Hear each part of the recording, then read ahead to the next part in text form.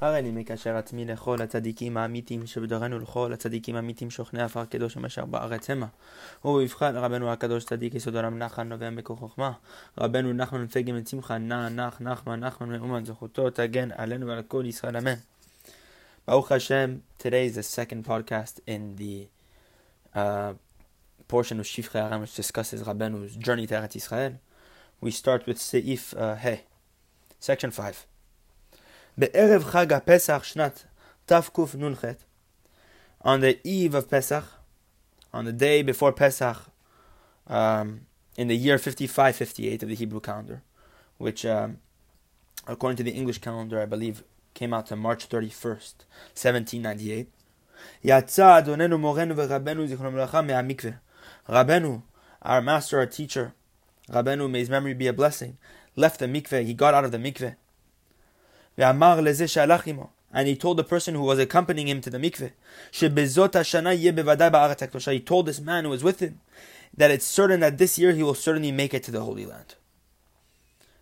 ובחג הפסח אמר תורה על פסוק ושבילך במים רבים ועקבותיך לא נודעו. And on the actual holiday of Pesach, Rabbeinu gave a lesson, a teaching on the verse, as brought down in Tehillim, chapter 77, verse 2. ושבילך במים רבים, your path was in the great waters, referencing God's path. God's path was in the great waters, ועקבותיך לא נודעו, and your footsteps were not known. The Iksha Meresh and Rabbeinu pointed out the contradiction between the beginning and the end of the verse. That the path was in the great waters, but they weren't known, the footsteps. But what did that mean? That there was a path there. And how does it make sense that there's a path there, but the footsteps aren't known, which means that actually there wasn't a path known there. So Rabbeinu was explaining this contradiction. And Rabbeinu gave a lesson about this, and he answered this question. And from within Rabbenu's words of his Torah lesson, his holy lesson that he was giving on the Chag Pesach, on this verse, it was known to everyone there that it was certain that Rabbeinu was going to travel to Eretz Yisrael, because within the lesson he was giving, he was hinting towards his journey. Seif Vav, lesson 6. And when his wife heard of this, that Rabbeinu was deciding to go to the land of Israel that year, Shalcha bita elav, she sent her daughter before him. She sent her daughter, by the name of Sarah, if I'm not mistaken. I believe it was Sarah. It's not mentioned who. But Rabbeinu had multiple daughters. This one, it seems to be that it's Sarah. Nonetheless, that the wife of Rabbeinu sent her daughter before Rabbeinu to ask him, to ask him, how is it possible that Rabbeinu is going to leave his family behind? Who's going to give them livelihood? Who's going to bring them sustenance? And Rabbeinu answered like this. Rabbeinu told his daughter, you can travel to your fiance's parents. Your older sister, your older sister will be taken into someone's house as a nursemaid, as a small nursemaid. Your smaller sister will be taken into a house because they will have compassion and pity on her, because she's a small girl, and people will have compassion on her. And your mother will need to take a job as a cook. And everything I have in my house, I will sell everything for traveling expenses. Here we see something very unique. Many people will have questions on this, but we have to reinforce ourselves with faith what Rabbeinu is doing here, because Be'emet, we have no idea what the tzaddik does when Be'emet he's sacrificing everything that he has to go on the journey. Even his family has to go through suffering for the tzaddik to do awesome things, as we see with the Arizal. Many times the Arizal revealed secrets that he lost his son's life with. He told a secret to Rabbi Chaim Vital, and he lost his son's life because of the secret he told Rabbi Chaim Vital. We see that many things, because the tzaddik has to go from level to level, and as Rabbeinu teaches us, that it's impossible for a Jew to go from level to level except by means of Eretz Yisrael. that the tzaddik needs to go to Eretz Yisrael. Rabbenu said that he needed to make it to Eretz Yisrael that year, and it was certain that he needed to be there to attain the highest possible level. And we know Rabbenu said in Chayei Moran that the main reason for the journey to Israel, along with thousands of other reasons that we have no idea, but Rabbenu said the main reason is because that the difference between Eretz Yisrael and Chutz La'aretz is like the difference between Shabbat and Yom Tov. On Yom Tov, one receives perceptions, intellect, without any garment, as it brought down in Shara Kavanot. But on Shabbat, one receives the mochin, the intellects with garments. And the same is true of Eretz Yisrael, that the perceptions Rabbenu needed for his Torah, he needed to receive with garments, and not directly without any garments. And this is why he needed to go to Eretz Yisrael. That's just one minor reason, with many other deep secrets involved as to why Rabbenu needed to travel there. And when the entire house, his entire family heard this, all his daughters and his mother, they all burst into tears. And they cried for many days. And Rabbenu had no compassion over them. Here we see a very unique language, that sometimes to do something holy, to do something which requires Rabbenu said, with every single one of my footsteps, the entire world is dependent upon them. He said, with every single one of my journeys, if you understood the secrets that I was doing with each and every one of my footsteps, you guys would kiss the dirt under my feet. And we see the same language of the Mashiach, that the Mashiach is going to have this inyan, that the Mashiach, every single movie he's going to make, is going to be so precious and holy that we're going to kiss the footsteps of the Mashiach. It's the same Bechina with Moshe Rabbeinu as well. The footsteps of Moshe Rabbeinu have secrets in them that we have no idea what they're holding. So Rabbeinu needed to leave behind his family to make this trip happen. Because for the good of the Jewish people as a whole, for the entire Jewish history, for the final generations, which he knew he was a vital part in, Rabbeinu said, the entire world cannot live without me. The entire world cannot exist without me at all. He says the entire world, I'm very crucial to the world. But he said, in fact, not only that, the entire world cannot exist without me at all. It cannot endure without me at all. So we see something here that Rabbeinu needs to do something for the greater good that nobody understands. And he said, Rabbeinu said to his family, it's not possible without this. No matter what the circumstances are, he's going to need to travel. It's certain that he has to go. Because the majority of him is already there. Rabbenu said, the majority of me is already in Eretz Yisrael. And the minority must always go after the majority, as is known. He said it in Yiddish, I'm butchering that language, but nonetheless, that same idea that the smaller majority must go after the bigger part. The smaller piece must go always after the bigger piece. Rabbeinu said, I want to journey to Eretz Yisrael, and I know very well the awesome obstacles and the awesome obstructions that will stand before me, that are immeasurable, that I cannot even express them. I know that everyone's going to stand before me. The amount of obstacles that's going to stand before me in Eretz Yisrael are tremendous. But as long as my soul is still within me, as long as there's still a spirit of life within my nostrils, I will give up my soul, and I will travel with all my power and all my strength there. And as long as my soul is still within me, I will still go there. And let God do what is good.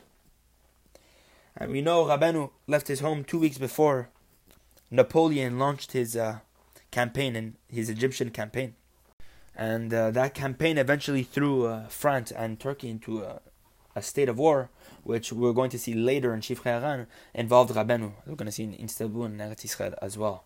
And there's a hidden story that not many people know about how Rabbenu met Napoleon in Eretz Yisrael in Tiberia, which is a very deep secret story. It's a very secretive story that has been passed down. Not many people know about it.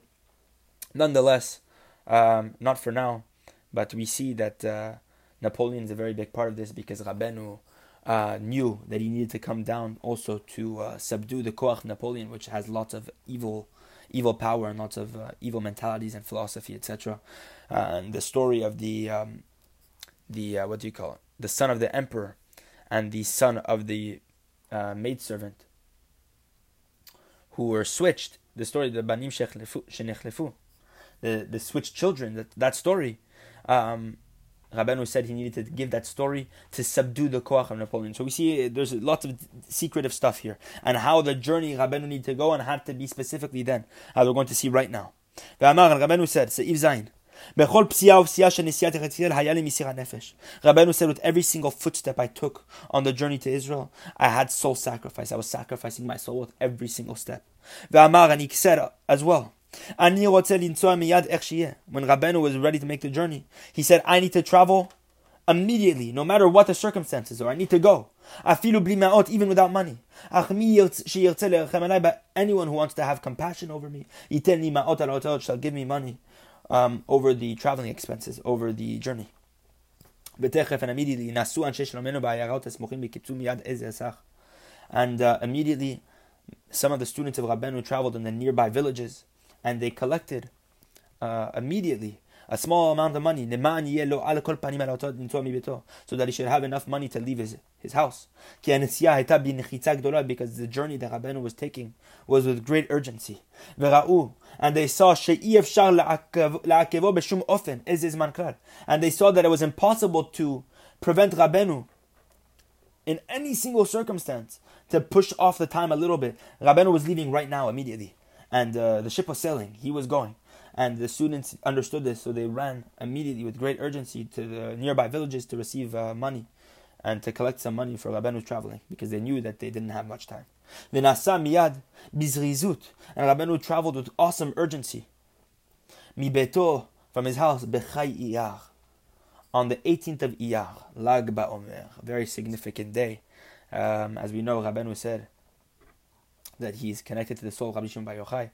Very deep stuff here. Why Rabeinu left his house for Eretz Yisrael on Lag BaOmer, on the 18th of Iyar, the year 5558, which is basically May 4th, 1798, in the Gregorian calendar. Ve'imtik sod yachdav, im ish echad me'anashav she'isa imam b'tzav techada. And Rabeinu made a pact with one of his followers, and they traveled together. He had his attendant come with him. Some say it was Rabbi Shimon, but the attendant is not known. Nonetheless, the last seif for today, seif chet, and we know after Rabeinu traveled from his house, that day of Lag BaOmer was a Friday.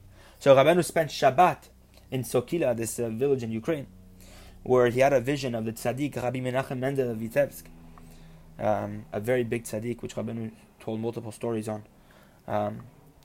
But that's where he spent Shabbat, and now we see a little bit more about this. Uvchai Iyar, and on the 18th of Iyar, Lag BaOmer, Nasa mi beto, he traveled from his house, Mikirat Medvedevka. He traveled from the village of Medvedevka, La'ir Nikolaev. He traveled to the city of Nikolaev.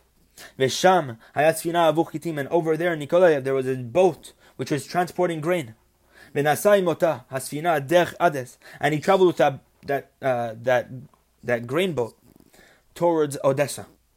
Ki mikodem hayu amshulachim ushar anashim yiraim nimtzoa derech Ades, because beforehand all those people who were messengers or other people who were traveling, they were afraid to travel via Odessa. They were scared to travel to Odessa. They all went to different places, different ports, to Galat, which is in Romania, Galati in Romania. They went through different places, but Rabeinu was one of the first to go through Odessa.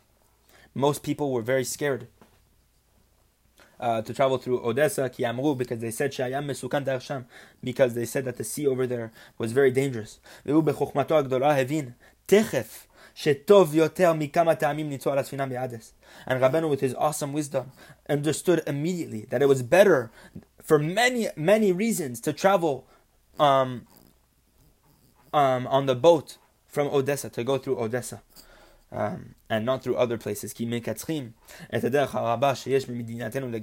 the way from his home was much shorter than the other route through Galat, which is Romania, this place, Galati in Romania. He saw that Odessa was quicker. Gam also. You also avoid the danger when a person travels from Galat. That there's a very great danger and there's great peril when a person descends from the Danube River into the Black Sea. because that's the way in Galati, that's the route it took from that river, and it leads into the Black Sea. And Rabeinu said that journey was also dangerous. So he said, better avoid that danger, and also it's quicker to go through Odessa. Kambosam, as is known, Alken, therefore, lo hishgiach klal al divrei olam. He did not pay attention at all to the words of the world and to what people were saying. And he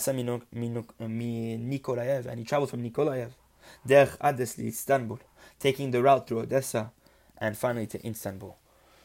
And that's where we stop today, Bezrat Hashem. God willing, next podcast we'll start with Seif Tet, Bezrat Hashem.